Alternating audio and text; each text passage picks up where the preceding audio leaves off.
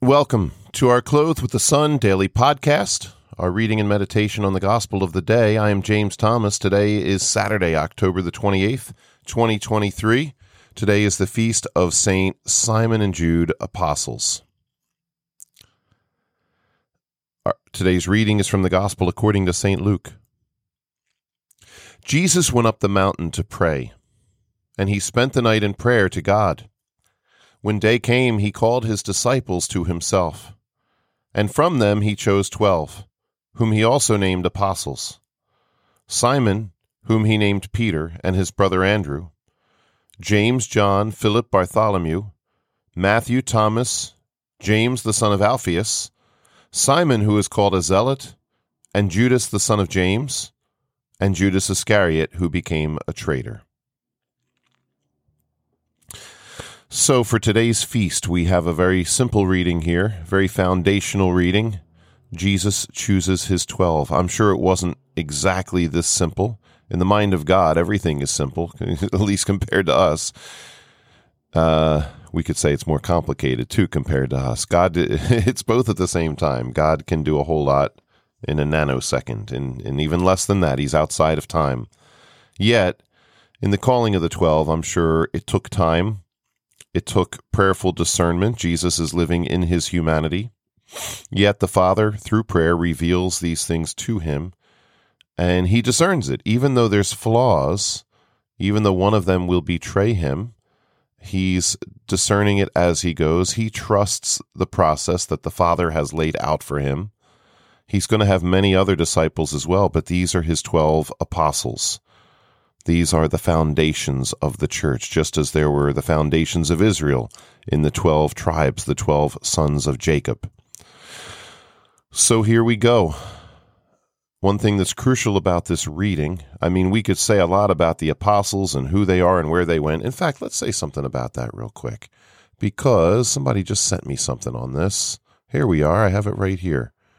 And instead of that coming up, there's Halloween pictures coming up. Okay, here we are.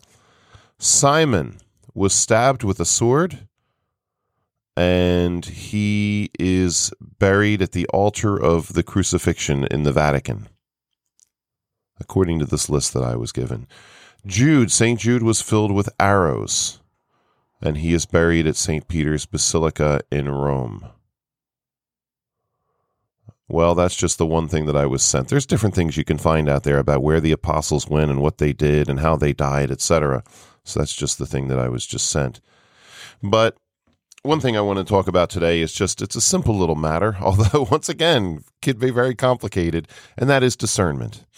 Jesus spent a lot of time in prayer. One thing I preach about all the time, and I'll give more and more sermons on this, is that Jesus came to pray.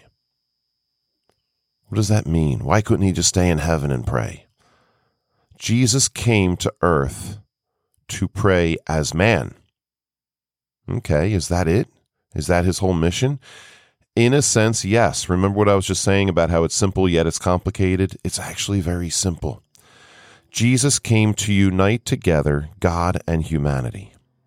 How do we unite God and humanity? Our Lady of Fatima told us, pray. When you pray, you have a conversation with God, like you would talk to your friend. God is your friend. When you pray, you bring together heaven and earth. I was talking to an exorcist a while back who said places of prayer, even if they don't have the presence of the Blessed Sacrament in them, like our churches do, which makes them all the more holy, but just places of prayer are portals between heaven and earth. Just as places of the occult are portals between earth and hell, so we want to avoid them, and we want to try to, when we find out about a place, a house, whatever, that's been cursed or whatever, we want to bless it. We want to get blessed objects in there. We want to close off that portal. Definitely if a person has been dabbling in the occult, we want to close that off through a good confession. Another exorcist told me, and he tells everybody this, he wrote books about it, deliverance prayers get rid of the devil, but only confession closes the door. Anyway, that's the negative side, which is important for us to remember as we go into Halloween weekend, that there's all kinds of occult activity happening all around us, and a lot of people don't even realize that they're doing it, but it's not cute, it's not funny, it's very, very serious, and we wonder why the world is in the state that it's in. It's because there's more and more portals opening up to hell all over the place. But let's get back on the positive note. When we pray, we open up a portal to heaven. So places of prayer, even if there's just a statue on somebody's lawn, that opens up a portal to heaven, and these become holy places. Jesus came to do this to all of humanity in his human self. By becoming man, he came to earth to pray. The crucifixion, which is his ultimate mission, to die and to rise, that's one great big prayer. And it's become... what's the word? Memorialized. I hate using that word in English, the Barakah prayer. Make something present over and over and over again. It's more than just a memory kind of a thing. But his crucifixion is memorialized in the Mass. And I mean that in a big way. It makes it present. So we now have the perpetual memorial of his crucifixion, his death, his resurrection in the Mass. But it's still that same one act. And that one act is a prayer. People go to Mass and they think it's a show. They think it's all these other things. They don't realize it is a prayer. It is the prayer par excellence. It is the prayer of Jesus to his Father. More than just him saying prayers, it is his sacrifice of his very self, his body and blood, his death, and ultimately his resurrection. It all is offered to the Father on behalf of our sins so that we can be saved. It opens the ultimate portal between heaven and earth that cannot be closed, no matter how bad we screw it up. I mean, yeah, Mass could be said invalidly. I get that. We can screw up a lot of it, but the ultimate reality of the crucifixion cannot be shut down now. Jesus has done it. He has perpetuated it through the Mass. And anyway, that's the ultimate prayer, but his whole life was one big prayer. So when Jesus goes off to pray, it's not like what people sometimes think. Oh, isn't it nice he got a little downtime? Oh, isn't it nice? If he's going in the desert, that's kind of boring. Maybe he should have taken a cruise. Well, okay, that's actually his mission that he's doing. Going out into the desert is his mission, to pray. And the Father informs him through prayer. He's been anointed with the Spirit through the hands of John the Baptist, but also at his incarnation in Mary's womb. He's filled with the Spirit, and there will be more and more. He's in his humanity. God and humanity are growing closer and closer and closer. So in his prayer life, the Lord, the Father, tells him, pick these men to be your apostles. Go heal that person. I want you to go to this town today.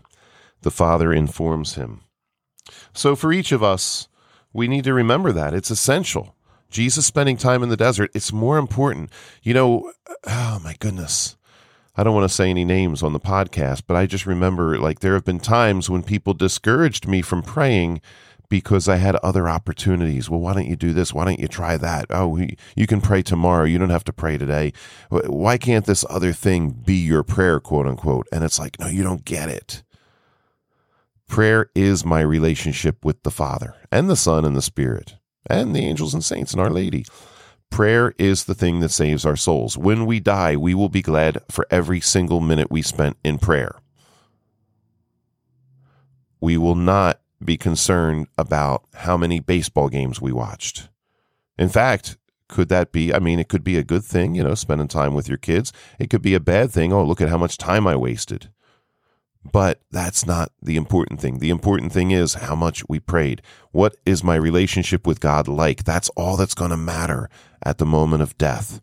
What is my relationship to the Father? How well did I pray? Am I ready to be in his eternal embrace? Did I become more and more virtuous through my prayer life? So we, in our lives, we need to be discerning from moment to moment. What is God's will? What am I supposed to be doing at this moment? And that only happens through prayer, through hearing the Lord's voice. We need to listen to hear his voice, and then we let him lead. And then it becomes an adventure. And it takes the pressure off of us thinking, I got to do all this. It's all about me. I got to fix everything. I think about, when we wonder how Jesus lived exactly. He lived as man. So he lived with all of our weaknesses, except that he never committed a sin. Yet, because of his prayer, the Father was constantly directing him. I think of somebody like Padre Pio. He's like one of the ultimate examples of, a saint. He is a saint. He's a great saint. He's one of the ultimate miracle workers. And he prayed over some people, not over everybody. God healed people through him, but not everybody. So how do we discern that? Was Padre Pio was he God? No, he was not. He was a man of deep prayer. He was in tune with God. He was in communication with God. Therefore, he heard the Lord's voice within him saying, go pray over that lady in the corner. Go pray over that tall man with the mustache. He's going to have to bend over a little bit, though. But, pray over these people, and I will work my healing through them. And sometimes maybe there was a full physical healing. Sometimes it was something else. Sometimes it was just, you still have sins on your soul, even though you just went to confession. So God was doing that through him first. Sometimes it was levitation. Sometimes it was bilocation. Same thing with Jesus. The Father inspired him. So we need to become men and women of prayer more and more and more, and the Lord will show us. I've talked in the past about the treasure hunters. There's a great book called Treasure Hunters. It's about people that get together and they pray, and the Lord gives them words in prayer of what they're to do, and then they go out and they do it. They find people that they have been praying about, that God revealed to them. A person with a broken arm. They find the person with the broken arm with the red shirt on or whatever the Father revealed. They pray with that guy. He's in the freezer section at Walmart.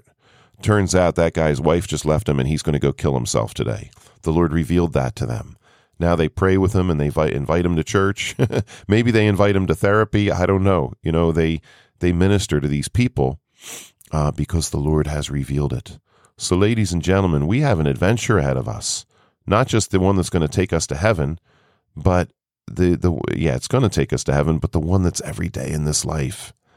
The Lord wants to work through us.